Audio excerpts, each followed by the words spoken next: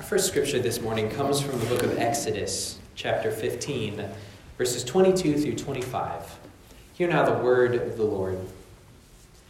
Then Moses led Israel from the Red Sea, and they went into the desert of Shur.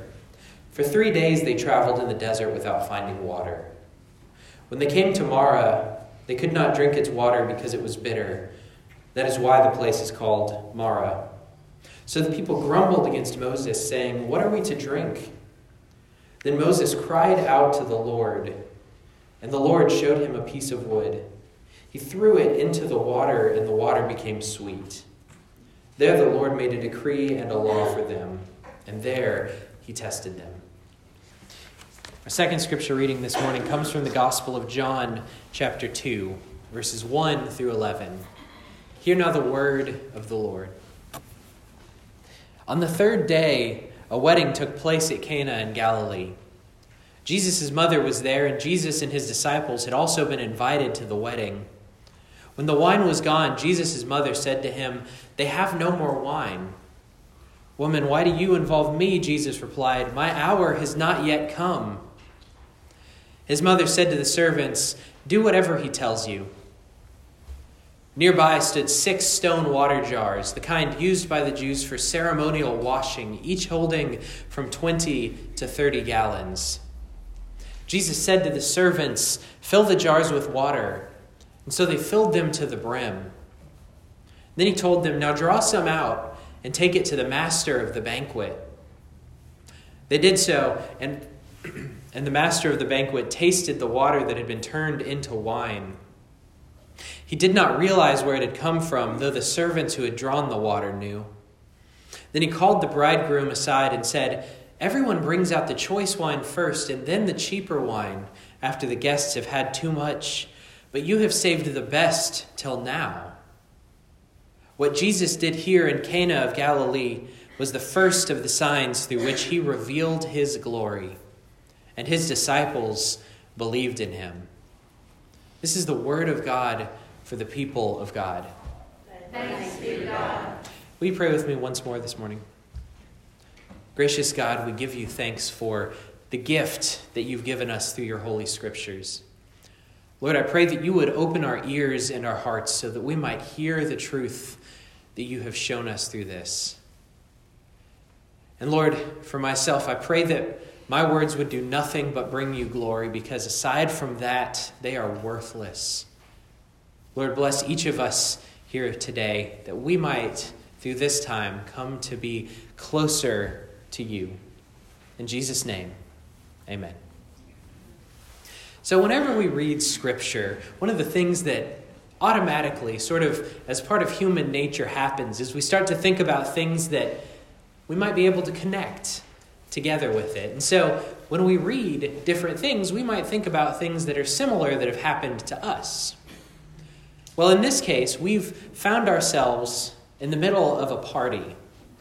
And so as I've thought back to all of the parties that I've experienced in my life, I've realized that the natural thing that I think about are birthday parties. Now, I'll say this. I turned 27 this year, and there's not really a whole lot to look forward to with that. I passed 25 a couple of years ago and can rent a car now, so there's not really anything to look forward to until the day comes that I can finally order off of that much coveted senior menu. But when you're young, there are these milestones all the time. Birthday parties are a big deal. I know we come as we age to forget the joy of birthday parties. They kind of lose their luster as time goes on. But man, when you're a kid, there are few things that are better than a birthday party. And I know for me, one of the things that, as I was thinking about, I was debating between which of the parties as a child I thought were some of the best. And my 11th birthday party came to mind. Now, when you're 11, the world seems like a bigger place than when you're an adult. And for me, I have a summer birthday, so just a few days after my party, I knew that me and my friends were about to start middle school, and that meant that we weren't kids anymore. And so in some ways, we saw this as a sort of last hurrah to childhood. Now, that seems kind of funny now looking back, but at the time it was a big deal. I wanted this to be a significant birthday party. And so knowing that my mom worked at the school district and that she had access to some of the things that, some of the technology that sat in the backs of closets and was forgotten, I asked her if she could bring home a projector. And so she did, and we set up a sheet in our living room. And me and my friends stayed up all night playing video games and watching movies, chatting, messing around, just having a generally good time. And I remember with that birthday party, as with so many others in my childhood, thinking as the sun started to rise, I don't ever want this to end. But the truth is, and we come to know this, every party comes to an end. It's just a fact of life. It's part of the burden of the passing of time. Is that you can't slow down the clock, and every party comes to an end. This is something that we've wrestled with forever, but it seems like we're wrestling with it even more now than in the past. Maybe I'm just noticing it more, but it seems like companies have really started to realize that nostalgia sells. It's funny, old TV shows are being continued or rebooted. Old movies are being remade for a new generation that missed them the first time around. Or maybe they're actually for the generation that enjoyed them the first time and wants to revisit some of that charm. It seems like half of the things being released right now are set in the 80s. It's like we're collectively, as a society, looking for something better. Like we're longing for an idealized past, for the time before the party ended. Friends, over the past 2 weeks, we've been talking about ways that we can see God's will in our lives. Some of the things that we've talked about have been that we can look to our own experiences of faith. We can look back through honest and prayerful reflection at the ways that God has worked before and use that to see how God might be working now. And we've looked back and said that we can see in Scripture the nature and character of God so that we know where to look when we're trying to see how God is revealing himself even now. We've been taking a big picture approach to this question of how can we see God's will? How is God revealing himself? What does it mean to live a faithful life? And how can we know what faith looks like from one moment to the next? But now I want us to, for the next few weeks, make a little transition to move away from the big picture kinds of ways that God reveals himself and look back at Scripture and see how the person of Jesus, God the Son, revealed himself through the work that he did and the miracles that he worked during his ministry. Now, as we embark on that, it only makes sense that the very first place we'd start would be with Jesus' very first miracle, which is what we've read here this morning. As I said, it finds us in the middle of a party, a wedding celebration, a feast to be precise. And in the feast after this wedding, 3 days in, the people had run out of wine. Now, obviously, they didn't want the party to end. These ordeals usually went on for a week or longer. So for it to end after 3 days felt like things were being cut short.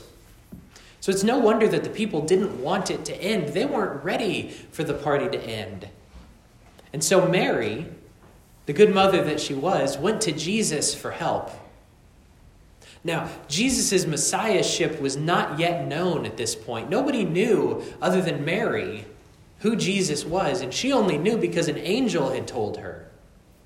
So nobody would have had any reason whatsoever to expect that Jesus could do anything other than maybe go buy some more wine. And yet Mary came to him and asked him to fix this problem, to keep the party going. Now, Jesus does an interesting thing here, but If you read through Scripture, especially at the start of the Gospels, you find this over and over again. Jesus tells his mother, "My hour has not yet come." It's not time for people to know who I am yet. They're not ready for this.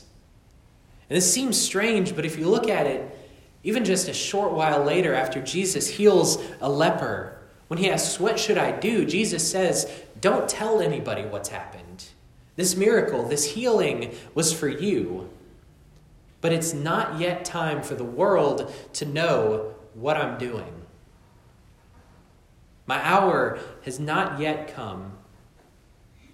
Yet even though this was true, even though the world wasn't ready for Jesus quite yet, he worked his first miracle. He turned water into wine. And he kept that party going even better than it was before. Now, looking at this scripture, looking at this story, it's pretty easy to separate it out into two parts: pre-miracle and post-miracle. So let's start with looking at what happened before the water was changed. The party was ending. The wine was all gone, and all that's left in the room, it tells us, were these stone jars, these jugs that held 20 to 30 gallons of water each. Now, these things would have been found in every Jewish dining room, maybe not at that size, but in some form, because there was a ritual that before the people of Israel ate, they would wash their hands and ask the Lord to bless their meal. And then after they ate, they would wash their hands again and give him thanks for what they had been given. These were a part of everyday life and a part of these everyday rituals and ceremonies, these acts of devotion. But they were common. Everybody would have had something like this. And I'm sure as the people came to Jesus, they weren't thinking about these at all. All they were thinking about was that they were dreading what came next, that the party was coming to an end. And the people who noticed the state of things would surely have been wishing that they had the wine that they had started with, that they could go back to the time when the jars were full and people were happy and they had a party to look forward to. After all, the best that we can imagine in most parts of our lives is what we've already known. We look back, oftentimes through rose-tinted glasses, and long for something that probably wasn't as good as you remember it being. Because it's so easy for us to look around and see the monotony of everyday life and to get disheartened or bored, to see the repetition of work or school and feel like there's nothing worthwhile to look forward to, that the best has already passed. And all we can do is wish that we could recapture some of that glory. It's so easy to look around and feel like you're stuck in a boring routine, or a boring town, or a boring job, or a boring life. That all that's left is the plain and the ordinary, the everyday, and that there's nothing special there. But what we can see in this very first miracle, what Jesus reveals, is that he used those stone containers, those things that would have been found in every Jewish household, plain and ordinary as they were, to work his very first miracle and keep the party going. Friends, God's plan is a curious thing. It's hard for us to grasp, and here's why. The best is yet to come. We know this. We can read Scripture and see all of the prophets and the New Testament authors and every single line looking forward to when God brings this work to completion, that there is a better day on the horizon, that the best is yet to come. But the curious part is that God is going to use the boring and everyday and the mundane parts of life to make it happen, because as with using these stone jugs, God uses the ordinary to do extraordinary things. Now, I don't mean to say that if you trust God with your life, that you're in for a life of pleasure or ease. I never mean to say that, because Scripture tells us that that's definitely not true. You don't have to look any further than the apostles, who mostly died horrible deaths, to see that a faithful life doesn't carry the promise of an easy life. But hear this, God is not that small. God's interested in bigger things than an easy life. What I mean by this is that if you walk faithfully, God will use whatever you have, no matter how boring it might seem, to do extraordinary things, to change lives. Your life and the lives of people that you meet every day. And so Jesus used ordinary water jugs and made wine. But what we see in this post-miracle story is that Jesus didn't just leave it at that. He didn't just keep the party going, and he didn't just maintain the status quo. He wasn't interested in creating more of the same. After Jesus works, everything is different. And so when the master of ceremonies checked that new wine, he asked, not knowing what had happened, why they had saved the best for last. You see, from the very beginning, Jesus proved that when he works, he has something better in store. He didn't know what had happened, but he knew that something significant was going on, that the new wine was better than what had come before. But here's the thing. Most of the people didn't know that Jesus had done his first miracle. The servants who saw it knew. The disciples knew what had happened. But the master of the banquet, the bridegroom, they had no idea. All that they knew was that there was new wine.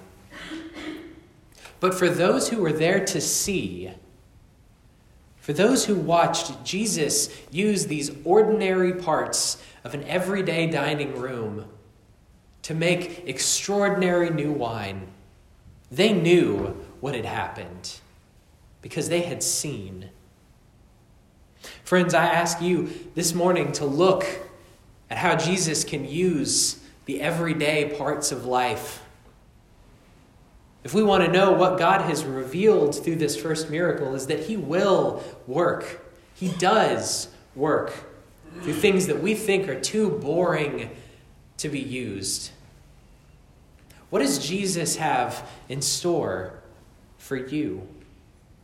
When I look back at these old birthday parties, when I think back to the joy, the ease of being a preteen or teenager again, I have to keep asking myself the question, why would we look back?